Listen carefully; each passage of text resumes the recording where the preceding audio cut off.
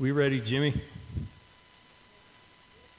We're going to continue talking about fear and anxiety and worry, those kind of things over the today.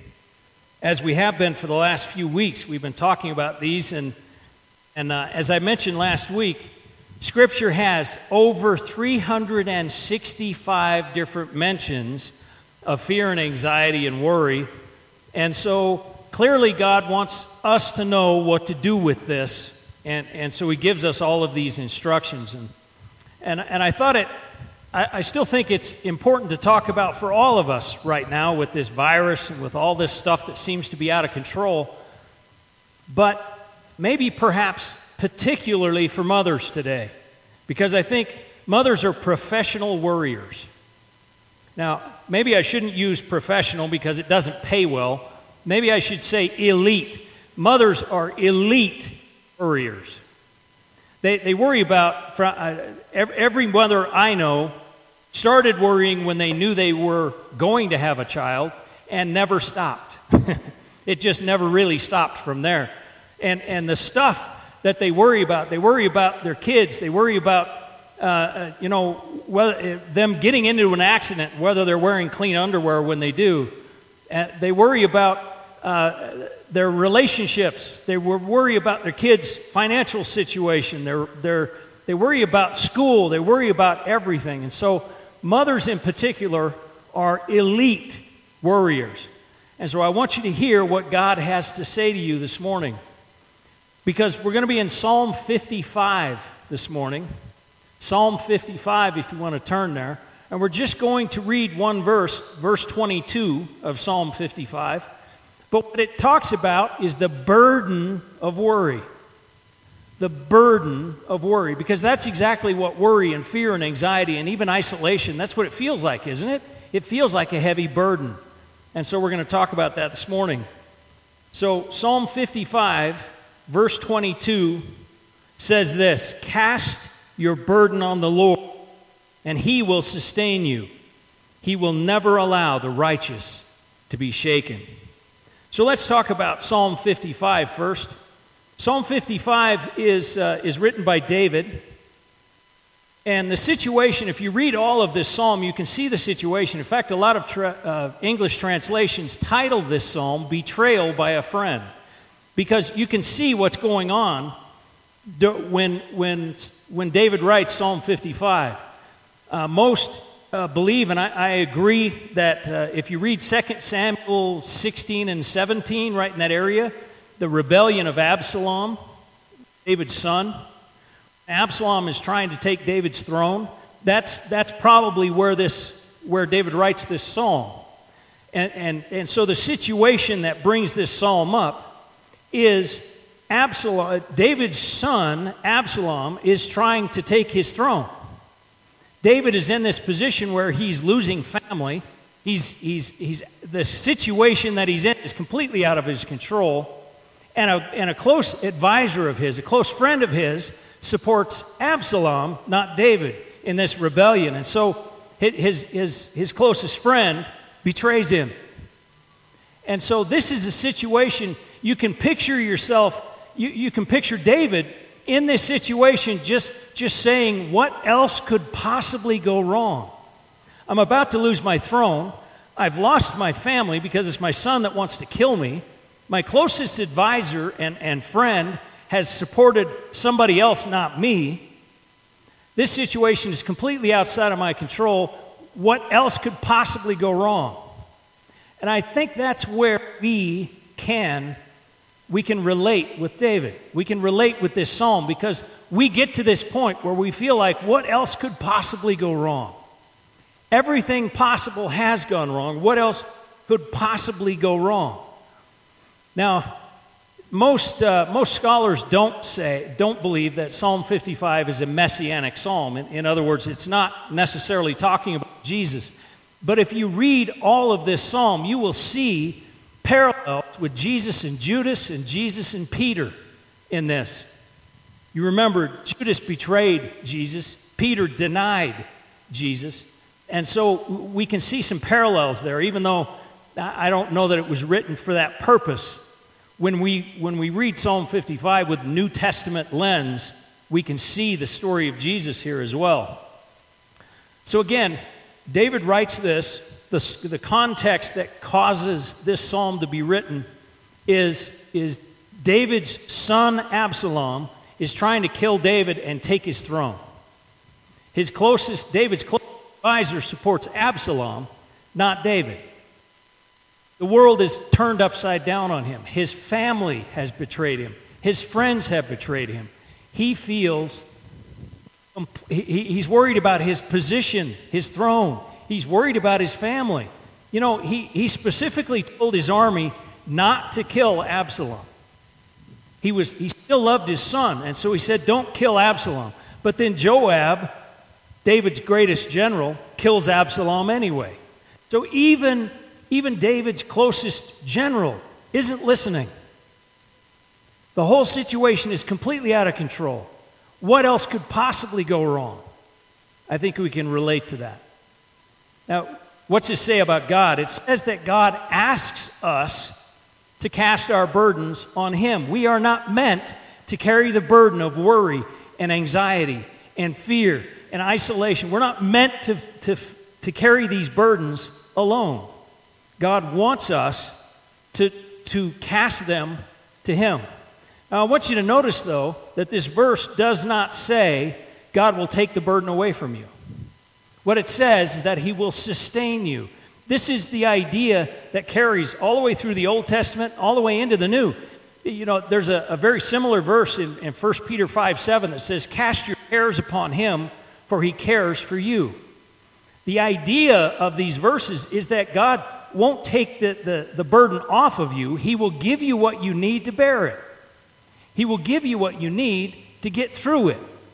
Think of all of your favorite Bible stories. Moses, Abraham, Daniel, Midrach, and Abednego. Think of all of them, and what God does is not remove them from the situation. What He does is walk through the situation with them. What He does is give them what they need, the strength they need to get through. God wants us to bring our burdens to Him, and He will help us, give us what we need to carry them. And it says that God sustains us. This isn't just a promise for David, it's a promise for all of us. I'm telling you right now, I'm looking you in the eye as much as I possibly can in this situation, and telling you God will sustain you. He will. God will sustain you. And so we see the care of God for us in this verse. We see, you know, we sometimes have this view of God that He's just kind of standing around watching what we do, waiting to see how this comes out. That's not the view of God we have here. The view of God we have here is He is right next to you, and He is giving you everything you need to get through this. He's giving you all the strength you need, all the courage you need. He's taking your burdens from you. When you have no strength left, God's there to strengthen you. That's our God. So what does it say about us? It says that we're going to feel, once again, 365 times we're told we're going to feel anxiety and fear and worry and isolation. We're going to feel this way, but there is no reason for us to feel this way alone. No reason for us not to give this to God, to share this burden with God. There is no reason to feel this, to try and carry the burden of fear and worry and anxiety alone. And when we feel this, we need to give it to God. The word burden literally means a care, a worry, or something which causes fear and anxiety. It's your lot in life. It's a situation that causes you fear and anxiety and worry and isolation. Just like David felt, and we do exactly what David says to do here. We share that burden with our God because He will indeed sustain you. We are cared for by God. God cares for you so much And He wants to walk with you through the hard time, through the times of worry and anxiety, through the times of isolation and fear. He wants to walk with you, and He wants to give you everything you need to get through it. So specifically for Mother's Day today, moms, rest assured, God loves your child more than you do. As hard as that is to believe, God loves your child even more than you do. And so He is waiting to sustain you. He is waiting to give you strength. He is waiting to give you everything you need to get through the fear and the anxiety and the worry and the isolation. So what must we do? We must, first of all, know God. We can't give our burdens to somebody we don't know. We must first have a relationship with God through Jesus Christ. We must know God in order to share our burden with Him. We must know God, and we must then cast our burdens to God. You know, it's interesting, the word here that says, cast your burden on the Lord or upon the Lord, it actually is often translated over to God. So what you have pictured here is God with you, and you carrying the burden over to Him. So you must know God, and you must share the burden with God. The word sustain in this literally means to feed or to nourish. So God is literally right there with you, feeding you and nourishing you and giving you everything you need when you have fear and when you have anxiety. No matter what situation is, God's waiting there to give you everything you need. So let's look at this phrase by phrase. Cast your burden on the Lord. Cast, throw, fling, hurl. Take this burden, which again is your worry and fear and anxiety. Cast this burden over to God. You don't have to carry it alone. There isn't any reason to carry it alone. This is one of the reasons I say that you must know God for this verse to apply to you. You must know God, because you can't cast over to God. You can't throw or hurl or toss over to God a burden if you don't know God. You must first know God. And then it says, He will sustain you. And remember, sustain means to be fed, to be nourished. He will give you everything you need. Everything you need to get through your worry, your anxiety, your fear, your isolation. Every sustenance you could possibly need, God is waiting to feed you and nourish you with it. And then it says, He will never allow the righteous to be shaken. Notice this says righteous. But what if I'm not righteous?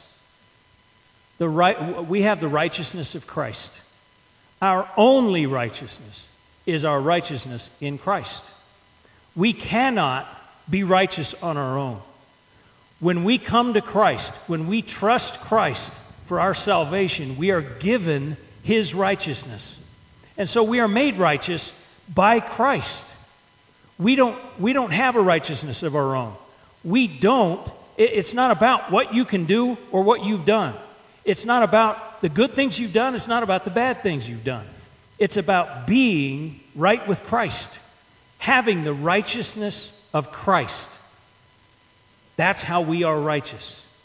And the idea of being shaken, that literally pictures a pole or a stick that wobbles. You ever felt this way? Have you ever been so worried, so fearful, have so much anxiety that you feel wobbly, that you feel weak-kneed, that you feel like you can't possibly stand anymore? That's what God says He's waiting to help with. He says there's no reason to get to that point, because you can turn your burden over to Him. You can get His get his help sharing the burden. You can get every nourishment, every strength, everything you need in order to be sustained. So what this verse tells us is to throw or cast or hurl or toss our toughest feelings over to God and let him nourish us through them. That's what this verse tells us to do. And maybe, again, particularly for mothers, because as elite warriors, mothers know what fear and anxiety and worry and isolation feels like. And so as elite warriors, hear God say, bring that to me. Let me help you with that burden. Let me give you everything you need to get through this. Let me sustain you. You know, we can trust that God will always give us what we need. He promises it here. You know, Isaiah 49:15, really interesting verse. It says that it's easier for a nursing mother to forget her child than it is for God to forget you. Think about that. It's easier for a nursing mother to forget her child than it is for God to forget you. God is ever faithful. He is going to be there to share your burden. He is going to be there to sustain you and give you everything you need. Happy Mother's Day, moms. You know, I think we know the love of God through you.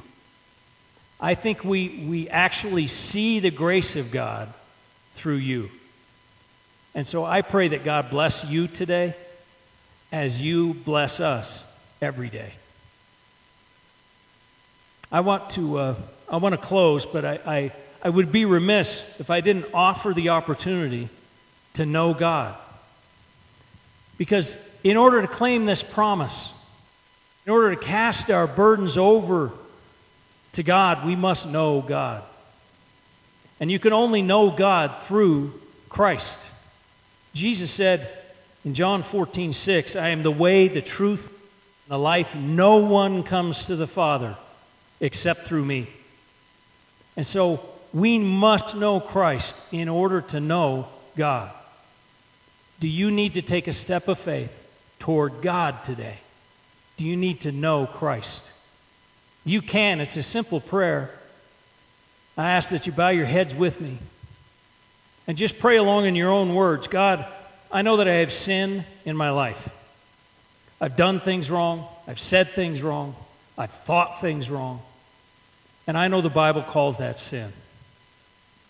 But I'm going to trust that Jesus died in my place on that cross. He died to save me.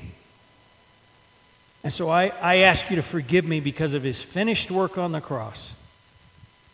And I ask you to come into my life that you might share my burdens with me, that you might sustain me through these hard times. If you prayed that prayer for the first time this morning, you need to let somebody know. Let me know. Wave your hand. Let your neighbor know. Maybe this morning you have the burden of fear and anxiety and worry, isolation. You're feeling these things and you're carrying this heavy burden and you're feeling weak-kneed. You're feeling wobbly. Will you take this moment right now to give that to God, to share the burden with the God that loves you?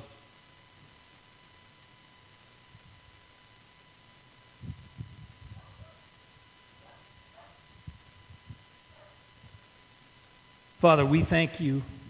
We thank you that we can bring all of this stuff, these heavy burdens to you, and that you will give us everything we need to get through.